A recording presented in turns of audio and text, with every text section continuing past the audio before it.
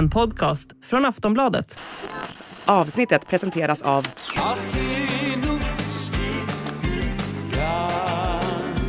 Stödlinjen.se, åldersgräns 18 år. Den 23 december fyller Drottning Silvia 80 år och vi ska tillägna dagens avsnitt till vår drottning. Hur hon räddade den svenska monarkin, alltid vågat prata om kontroversiella ämnen och ställt krav inom det mansdominerade hovet. Det här är Kungligt, jag heter Sara Ericsson. Och jag heter Jenny Alexandersson.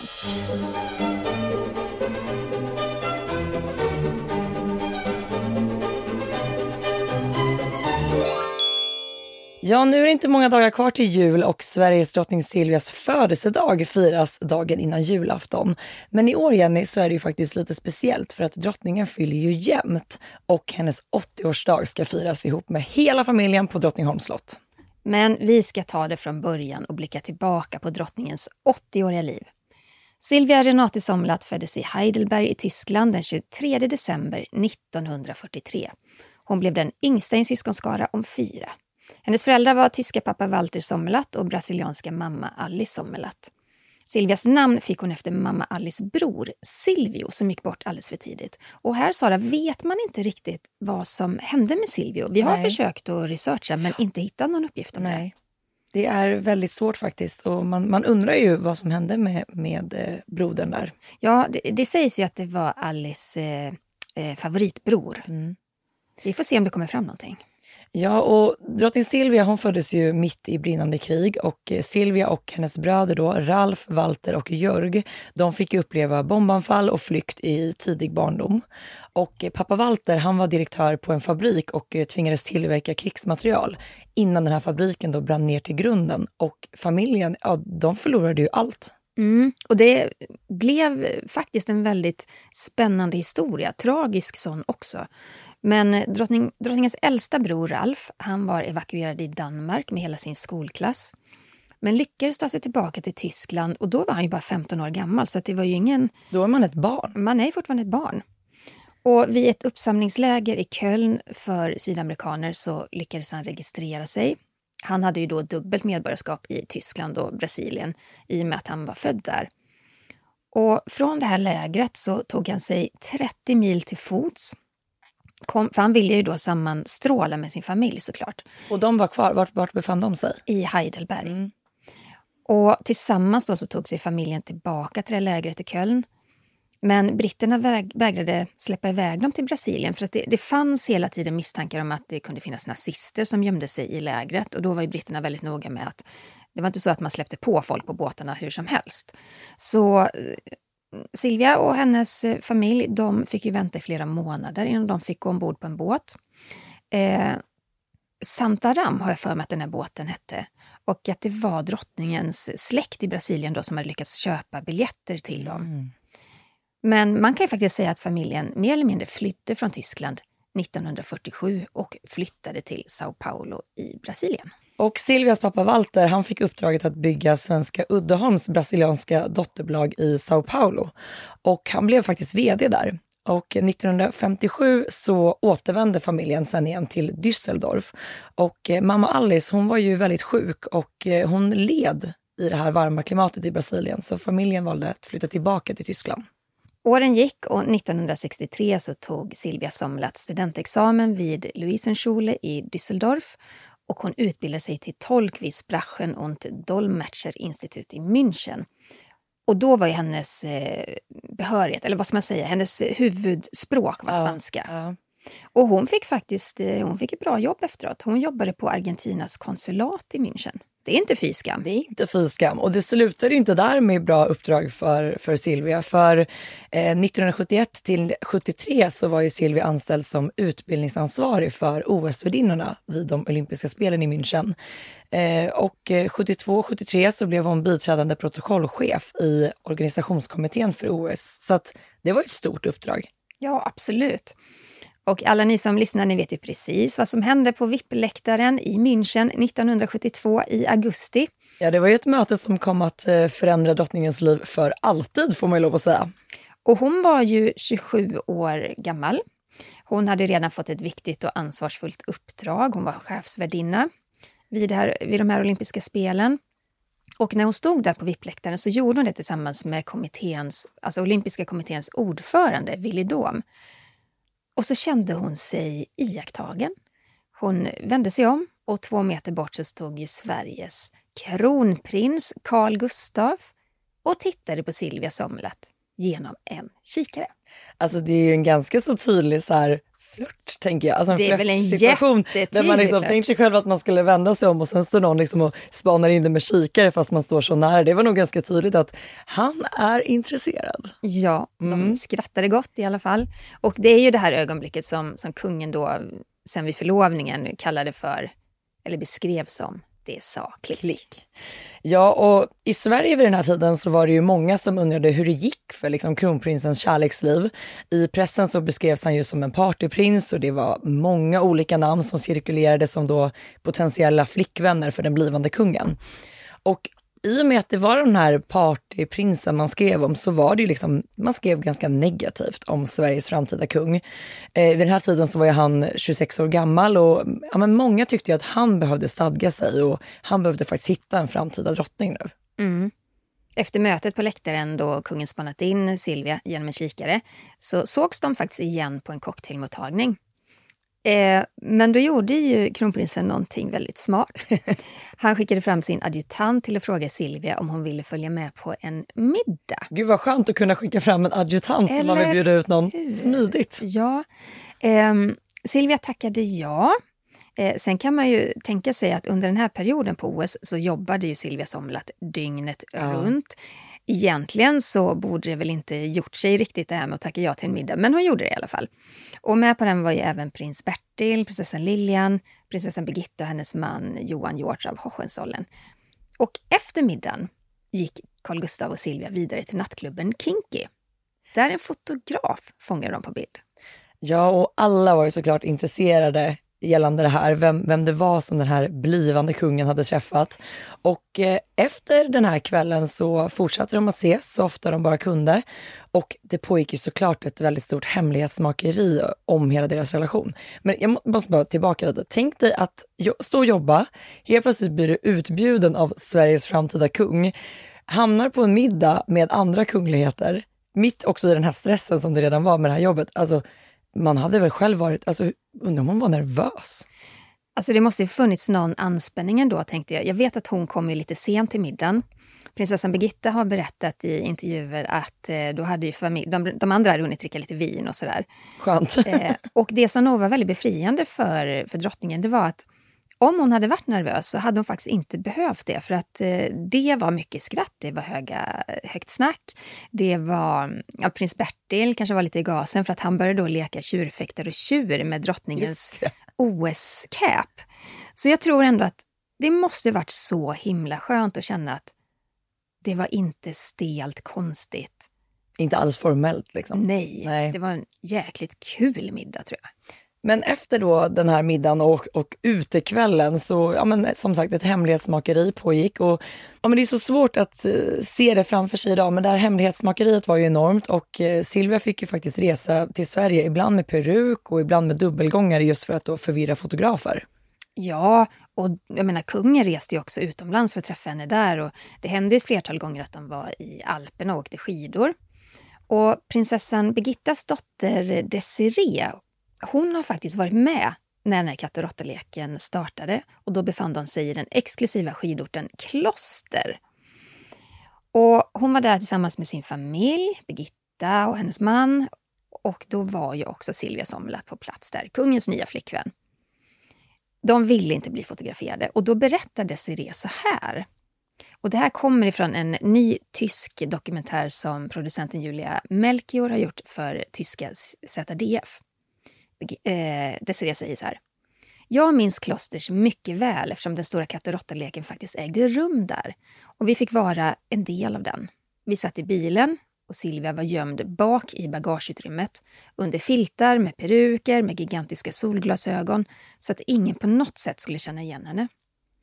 Och sen var det så att de var ju jagade av fotografer, paparazzis hela tiden. Så fort de snokade reda på att Sveriges blivande kung och den nya flickvännen är där och där så kom det ju horder med fotografer. Alla var inte duktiga på att åka skidor. Vad jobbigt när man ska ta rygg på dem.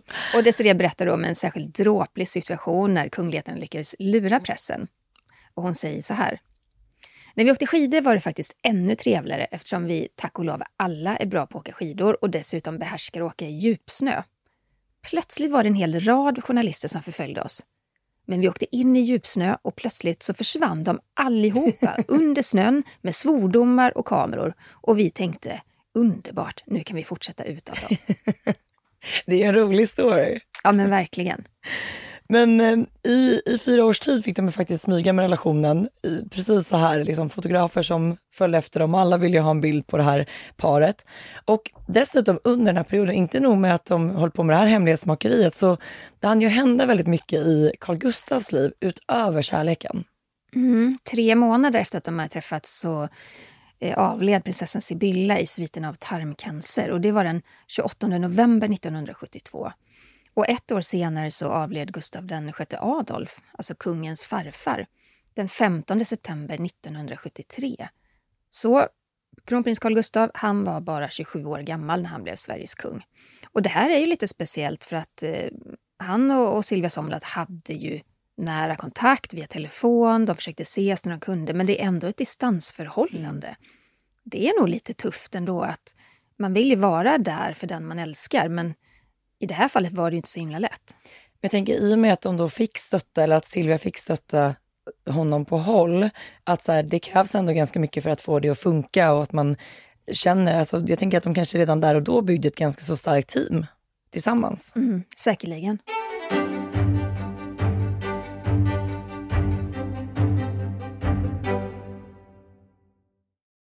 Men under sommaren då, det var ju Carl Gustavs sista sommar som kronprins.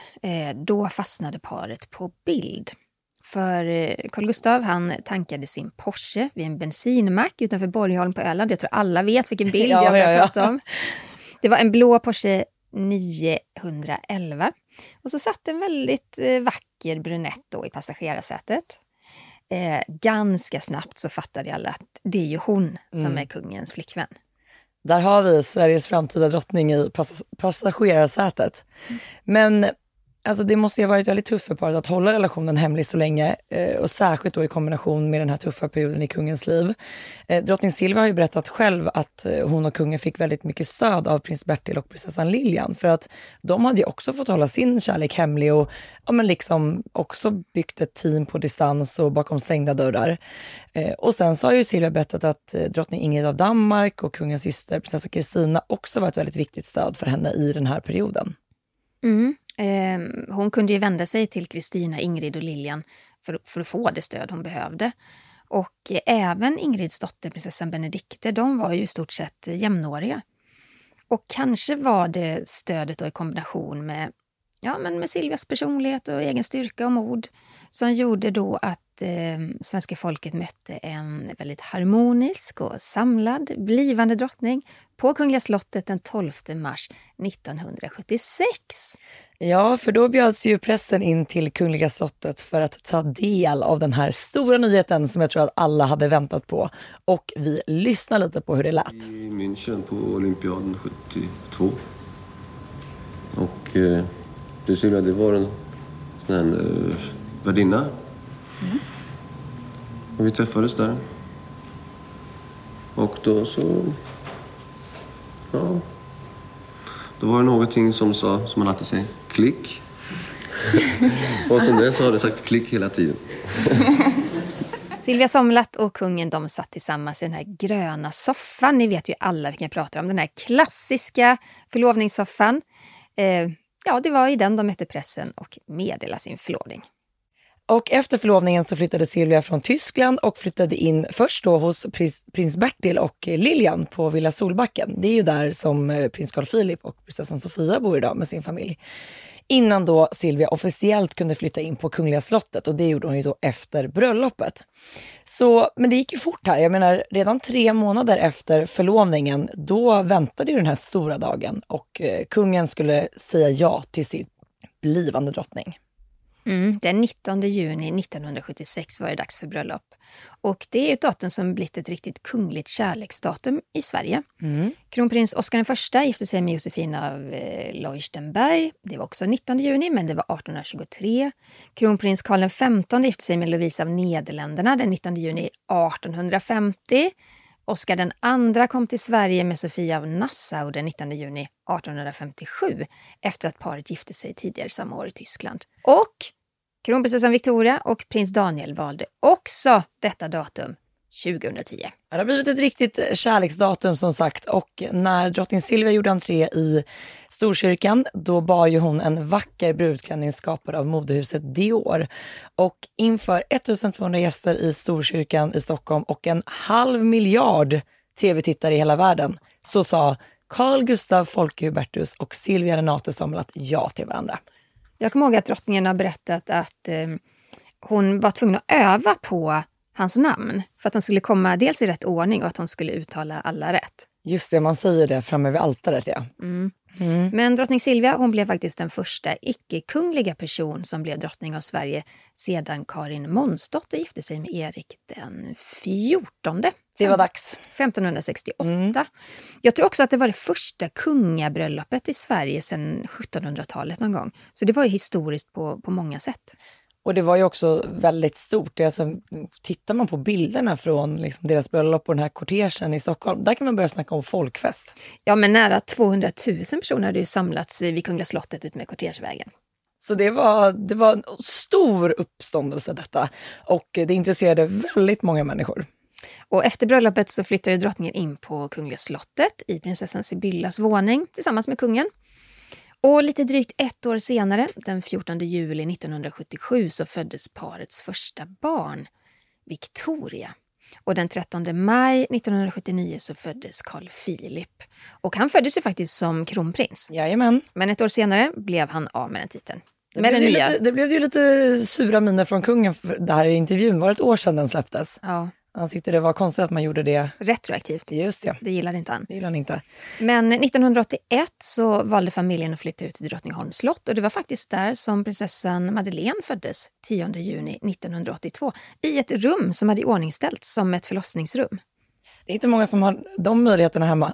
Nej, men jag tänker också, idag är det ju väldigt aktuellt. Du vet, det är så mycket prat om hemförlossningar och så vidare.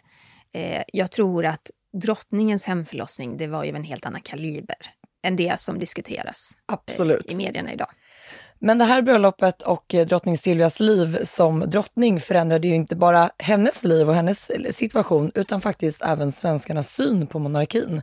För den hade varit ifrågasatt under många år, men när drottning Silvia klev in i bilden så väcktes helt plötsligt liksom intresset för henne och monarkin i stort. Och kungahuset blev faktiskt populärt igen. Så att man kan ju faktiskt säga att drottning Silvia räddade den svenska monarkin. Ja, det har varit mycket prat om det därför att det blev så otroligt populärt. Veckotidningen hade ju hennes ansikte på sina första sidor i åratal, ett par 3 år efter förlovningen. Och visst var det Olof Palme som också en gång sa att vi bara är ett pennstreck ifrån republik i samband då med att den här nya successionsordningen trädde i kraft. Men drottningen hon var mån om att hennes uppdrag som Sveriges drottning skulle vara ett arbete, inte bara en livsstil. Hon ville göra skillnad där hon bestämt sig för från dag ett. Och så klev hon in då på det mansdominerade hovet och bad om ett eget skrivbord och en skrivmaskin. Och kan du tänka dig? Nej, men de här gamla hovmännen, de blev ju jätteförvånade och kunde liksom inte förstå vad hon skulle med det till. Men Silvia, hon stod ju på sig. Hon ville verkligen ha det på det här sättet. Och tillsammans med sin nära vän Alice Trolle Wachtmeister och hovdamen Elisabeth Olsson så byggde de upp drottningens egna hovstat. Och Alice var ju en av de första som drottningen lärde känna när hon fortfarande var så att säga hemlig flickvän till kungen 1972. Så att de här kvinnorna kom att betyda väldigt mycket för drottningen i hennes nya roll då. Jag minns ett långt samtal som jag hade med Alice Trolle Wachtmeister inför drottningens 70-årsdag. Då var ju Alice överhovmästarinna. Och hon lever ju tyvärr inte idag. Alltså jag minns henne verkligen med stor värme. Hon var så gullig i det här samtalet och ville verkligen berätta om sin tidigare arbetsgivare. Och hon är också hon är ju också väldigt bestämd av sig. Hon har skinn på näsan. Det är ingen som sätter sig på Alice. Eller var, alltså jag pratar fortfarande om henne i presens, men var får jag säga. Hon var bestämd, hon var trygg, hon var en stark kvinna. Och hon såg ju till att ingen satte sig på drottningen heller. Men de här konservativa äldre hovherrarna, de har inte haft någon första dam att förhålla sig till på väldigt länge. Och sakta men säkert så vann ju drottningen också respekt vid hovet. Så de gjorde ju någonting rätt, de här 3 kvinnorna. Och som ni vet så är ju Silvia väldigt vass på språk. Hon talar ju svenska, portugisiska, tyska, franska, engelska, spanska och hon kan även teckenspråk. Och hon har ju alltid haft ett engagemang och djupt intresse för humanitära frågor, inte minst när det kommer till barns utsatthet och även vård av demenssjuka hör till liksom de områden som drottningen valt att fokusera särskilt på. Och i samband med drottningens 70-årsdag så berättade hon liksom just hur hon ser på den här uppgiften att belysa detta. Så det är en stor uppgift som jag försöker att göra det bästa jag kan göra. Men också vara varsamt med den ställning jag befinner mig i. När drottningen klev in i kungahuset så var det unikt att som kunglighet jobba med frågor som de här. Och drottningen hon banade faktiskt väg för att våga prata om och problematisera det. Och många av er har säkert hört om det här omtalade talet som drottningen höll. Jag tror det var 96 i Paris. Där hon faktiskt tog upp barnprostitution och trafficking. Och i publiken så satt det andra kungligheter och första damer. Och det var många som skruvade på sig. Det var lite tabu på den tiden att prata om sånt här. Man gjorde inte det då. Idag ser det ju tack och lov annorlunda ut. Ja, och år 1999 så startade drottningen World Childhood Foundation och det handlar då om att de vill verka för att förbättra villkor för utsatta barn som riskerar då att utsättas för våld eller sexuella övergrepp. Och Silvia har ju blivit och blir mycket hyllad för sitt arbete, framförallt utomlands. Och Childhood har ju gett stöd till över 1200 projekt i ett 20-tal länder. Så att det här är ju verkligen en organisation som har gjort skillnad. Ja, och jag tänker ofta på det just när man pratar om drottningen utomlands, att där ses hon ju som en auktoritär i de här ämnena. Kanske på ett annat sätt än här hemma i Sverige av outgrundliga anledningar.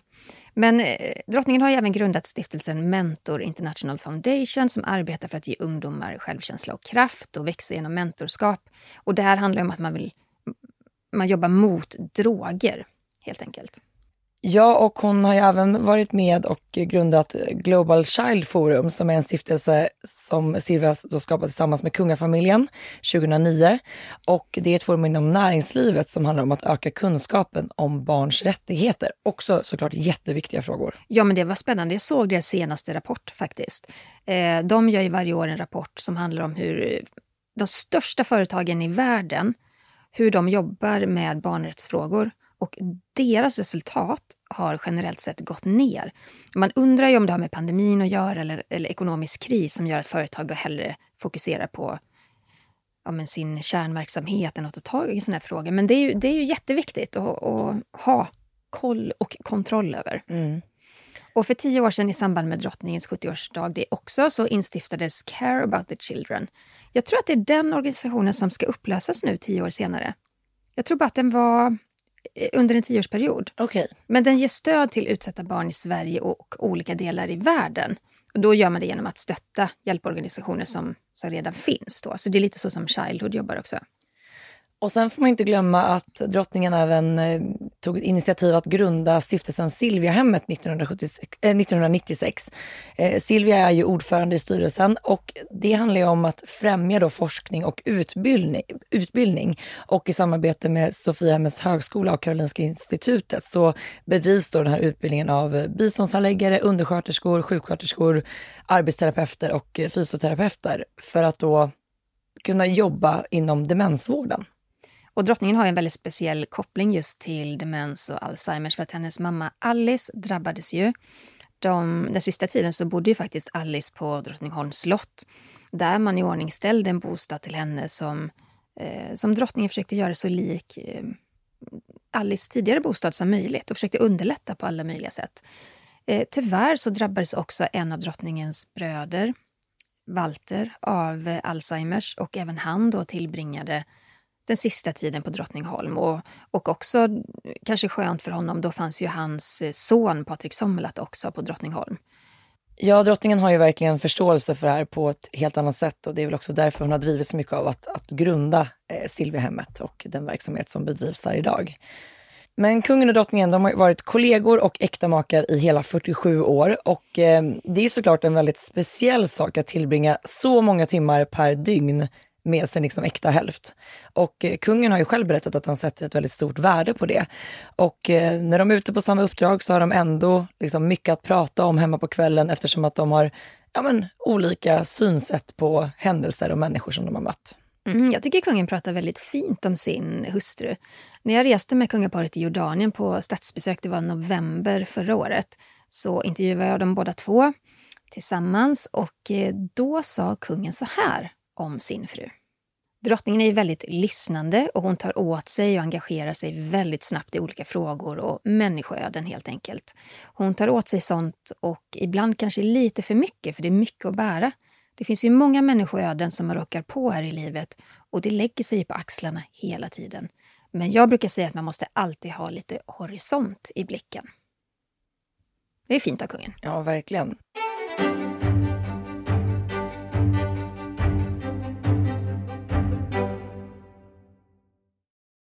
Man fattar ju att drottningen jobbar väldigt mycket. Är hon någonsin ledig? Ja, det är frågan. Jag menar, nu fyller drottningen 80 år och fortfarande har ett så jättehögt tempo. Men hon fick faktiskt den här frågan gällande om hon någonsin är ledig i samband med sin 70-årsdag. Och då svarade hon så här, vi lyssnar. Ja, det visst, jag försöker ju att göra det. Det händer inte tillräckligt ofta, tyvärr. Vi har så mycket program. Men jag ska försöka att chilla mera med mina polare. Drottningen, hon är väldigt trädgårdsintresserad. Både hon och kungen, de är ju påtar i trädgården, framförallt på Soliden. Där kör ju även kungen grävskoparna för möjlighet. Ja, just det. Men hon gillar ju också natur och friluftsliv. Det gör ju hela familjen. Åker gärna skidor. Ja, och sen älskar hon ju också att spendera sin lediga tid med sina barn och barnbarn. Jag menar, hur många intervjuer har inte Silvia gjort där de faktiskt kallar sina barnbarn för livets efterrätt? Och häromdagen fick vi ju se att hon hade samlat alla barnbarn på Drottningholm, nej, på Kungliga slottet var det, yes. När hon skulle ta emot årets julgranar. Och det var så kul att se. Den yngsta är väl Julian, yes. Han är 2. Och äldst är Ställt som är 11. Så det är liksom skön spridning på alla åldrar i den här barnaskaran. Det var så gulligt också, för jag tänker som prinsessan Madeleines barn, de är inte i Sverige jätteofta. Jag menar, man förstår ju kanske ifall att kronprinsessans barn och prins Carl Philips barn har en närmare relation i och med att de bor i samma stad. Men man såg ju många klipp och bilder på att prinsessan Leonor gick och höll lilla Julian i handen hela tiden. Jag tyckte det var väldigt sött. Ja, men verkligen. Men sen är drottningen är också väldigt mycket intresserad av kultur. Hon går gärna på teater, opera, konserter. Ja, men samtidigt som Silvia varit en aktiv och väldigt arbetande drottning, så har hon ju också axlat rollen som mamma till 3 barn. Och kungen och drottningen har ju berättat att det var väldigt smärtsamt liksom, att tvingas vara ifrån sina små barn under, till exempel när de var på statsbesök eller gjorde andra resor. Men kungaparet prioriterade alltid att gå på barnens skolavslutningar i alla fall.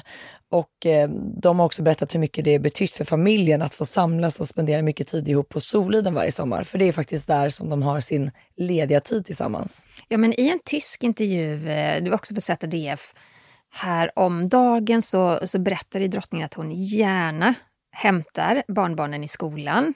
Eller faktiskt ibland på morgnarna skjutsar dem till skolan. Och det är klart att det väcker väldigt uppmärksamhet att här kommer Sveriges drottning och ska hämta sina kids, sina barnbarn. Men det är ändå gulligt att hon tar sig tiden, för det är ju späckade scheman för dem allihop ju. Ja, och jag tänker det att drottningen har ju såklart kanske fått ta och dra ett större lass kring barnen. Jag vet, den här dokumentären som släpptes med kungen i början på det här året, då sa han ju faktiskt rakt upp och ner att när han tyckte det blev jobbigt hemma, ja men då stack han ut och sprang. Så att det känns som att Silvia har fått dragit det lite tyngre lasset hemma. Ja, det var Karin och Klintbergs serie. Ja, men jag tycker det var ganska anmärkningsvärt. Samtidigt är ju då kungen en barn av sin tid. Och dessutom då uppvuxen på ett visst sätt. Har ju alltid haft hjälp i familjen och sådär. Så för honom var det helt naturligt att dra när barnen började gnälla efter skolan och var hungriga. Då drog han ut och sprang. Men så ja, drottningen fick ju såklart, hon hade ett annat slags ansvar. Mm. Men sen också, det har ju varit toppar och dalar i drottningens och kungens liv tillsammans. Allt ifrån den här boken, Den motvillige monarken och vad som hände efter det. Hennes pappa, det var Kalla fakta, som gjorde en dokumentär om drottningens pappa och hans kopplingar till nazistpartiet. Och jag menar, det vet jag tog henne jättehårt. Och det påverkade hela familjen. Hon startade en egen utredning kring det också. Och det är klart att såna här dalar som kommer i livet, hon har ju alltid hanterat det exceptionellt. Hon har ju aldrig ställt in någonting, hon har aldrig sett sur ut, har aldrig gnällt, hon har stått där leende och genomfört sina uppdrag och stått vid sin mans sida. Hon har ju någonting i sig som gör att hon på något sätt förstår vikten av att never complain, never explain. Mm. Som brittiska hovet använder sig av. Hon har kört lite på samma linje där. Mm. Men hur firar då drottningen sin födelsedag den 23 december? Vanligtvis så firas den med en överraskningsmiddag i ett nytt rum på Drottningholms slott varje år. Där blir då själva middagen och den här nya platsen i sig en av drottningens årliga presenter. Och det finns gott om rum att välja på. Det finns det. Mm. Och i år så är ju faktiskt hela familjen samlad. Prinsessa Madeleine, som vi pratade om, såg vi alla barnbarnen samlade. Det betyder att prinsessa Madeleine med familj har rest i Sverige. Och här ska de då både fira drottningen och julen. Mm. Och drottningens födelsedag har ju faktiskt uppmärksammats under november och december. Det har varit konserter, det har varit tillfällen att uppvakta henne. Och idag när vi spelar in den 20 december samt imorgon så kommer drottningen att uppvaktas av myndigheter, akademier, organisationer med flera. Och då håller man de här klassiska mottagningarna man har på Kungliga slottet. Gästerna får komma dit, de får lämna över en present eller gratulera henne. Men det kommer inte bli något firande för allmänheten på det viset. Såklart så kan man ju gratulera drottningen digitalt via kungahusets hemsida. Det är många som brukar göra det. Sen står det ju också, hovet har ju varit ganska tydliga med det, att vill man ändå ge en gåva så önskar drottningen i första hand projekt i Ukraina för barn som lider av psykisk ohälsa till följd av kriget helt enkelt. Och då har faktiskt Radiohjälpen med anledning av det här startat en insamling inom Världens barnkampanjen. Och den är då märkt med drottningen. Yes, och vill man läsa mer om det här så finns det mycket information på kungahusets hemsida.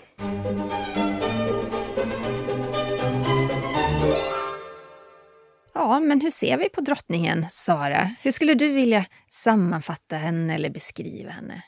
Men jag tycker att drottning Silvia har gjort det svenska kungahuset mer mänskligt. Och jag tror att det var mycket det man behövde den här perioden när hon klev in och blev en del av det. Att det var just det här varma mänskliga som behövdes för att monarkin skulle bli mer relevant och mer uppskattad än ifrågasatt.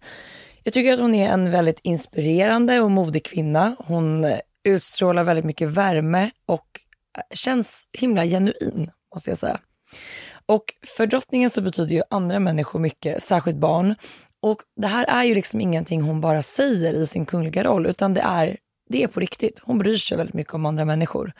Och jag tycker att hennes arbete för de utsatta i världen och i samhället är otroligt. Och jag tycker att hon faktiskt borde ha blivit mer hyllad för det än hon har blivit här i Sverige. Och jag tycker det är väldigt inspirerande. Mm. Jag håller med helt och hållet. Jag tycker också något som är tydligt när man då träffar henne öga mot öga, det är att hon ser den ju på ett väldigt speciellt sätt. Hon fokuserar på den hon talar med och låter den personen få vara i hennes centrum, vilket är ett väldigt trevligt drag tycker jag. Men hon är också kvick i tanken, snabb i repliken. Och hon kan skämta till det. Hon gör det aldrig på ett sårande sätt. Men det händer så många gånger att fotografer eller vi i pressen inte kan hålla oss för skratt för att hon lite så här varmt och flörtigt ibland liksom skojar till det. Men väldigt ödmjukt. Och hon är en varm person. Jag kommer ihåg, Alice Trolle-Wachtmeister sa det en gång, men det är fler som har sagt det. Kungen har sagt det. Det är just det där att hon jobbar väldigt mycket. Hon sätter sig själv i andra rummet så att andra ska ha det bra. Och det är väldigt talande tycker jag. Jag tror att hon på något sätt, hur klyschigt än låter, hon var född till den här rollen. Mm. Hon har inget kungligt ursprung, men hon från dag ett så har hon ju vetat precis hur hon ska bete sig, hur hon ska agera, vad hon ska säga och så vidare. Och det är ju någonting, visst man kan lära sig det, men det faller så naturligt för henne. Mm. Och det allra viktigaste tycker jag, hon professionaliserade den här rollen. Hon ser inte detta som en livsstil, det är ett kall för henne, det är ett jobb. Och det är en stor bedrift att ha arbetat så hårt för att förändra utsatta barns villkor. Jag tycker nästan det ska lyftas mer. Det gör ju det utomlands. Det gör ju inte det lika mycket här av någon anledning. Jag minns ett möte i New York när drottningen och prinsessan Madeleine var där för att prata om childhood. Och jag skulle intervjua henne då i samband med ett seminarium och en gala. Och då hade inte jag sett henne på ett tag. Och då är hon så himla gullig så hon tog tag då i mina båda händer och så tryckte hon dem och så sa hon så här: ja men så fint att se dig Jenny. Och det är ändå så här, det säger någonting om henne att hon gör inte heller skillnad på folk hon träffar. Det spelar ingen roll om det är journalist eller om det är ett litet barn eller om det är en pensionär, lokalvårdare, en president eller så vidare. Utan det säger mycket om henne och det borde inspirera fler med sån här offentliga positioner att göra på det viset. Jag tycker att innan vi rundar av det här avsnittet så tycker jag att vi ändå ska ta lite så här snabb fakta om drottning Silvia som man kanske inte visste. Ja, hon är väldigt musikalisk. Hon hade ju faktiskt högsta betyg i musik i grundskolan. Sen var det medelbetyg i det andra. Men hon kan faktiskt spela dragspel. Hon sjunger också väldigt bra. Sen vet vi att drottningen älskar geléhallon. Hon brukar bjuda på det. Och hon har alltid ett litet anteckningsblock och penna i handväskan. Och där skriver hon då ner namn och händelser eller frågor som hon vill ha svar på. Och hon har nästan fotografiskt minne så hon minns namn och personer väl.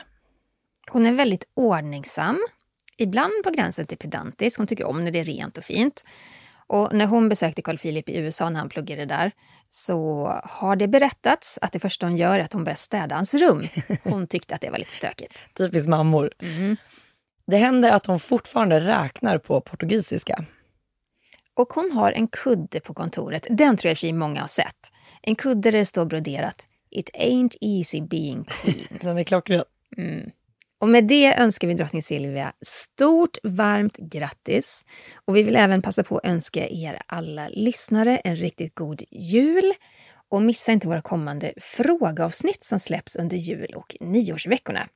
Och glöm heller inte att följa oss på sociala medier. Man hittar mig på Instagram och på TikTok under namnet royalisten.se. Och var hittar man dig? Ja, men främst Instagram. Jag är fortfarande en boomer på TikTok. Kungligt med Jenny heter jag. Jag ska göra mitt bästa med TikTok. Det får bli nästa år. Ja. Tack snälla för att ni har varit med oss här under hela året. Och ha nu en riktigt fin jul. God jul! God jul!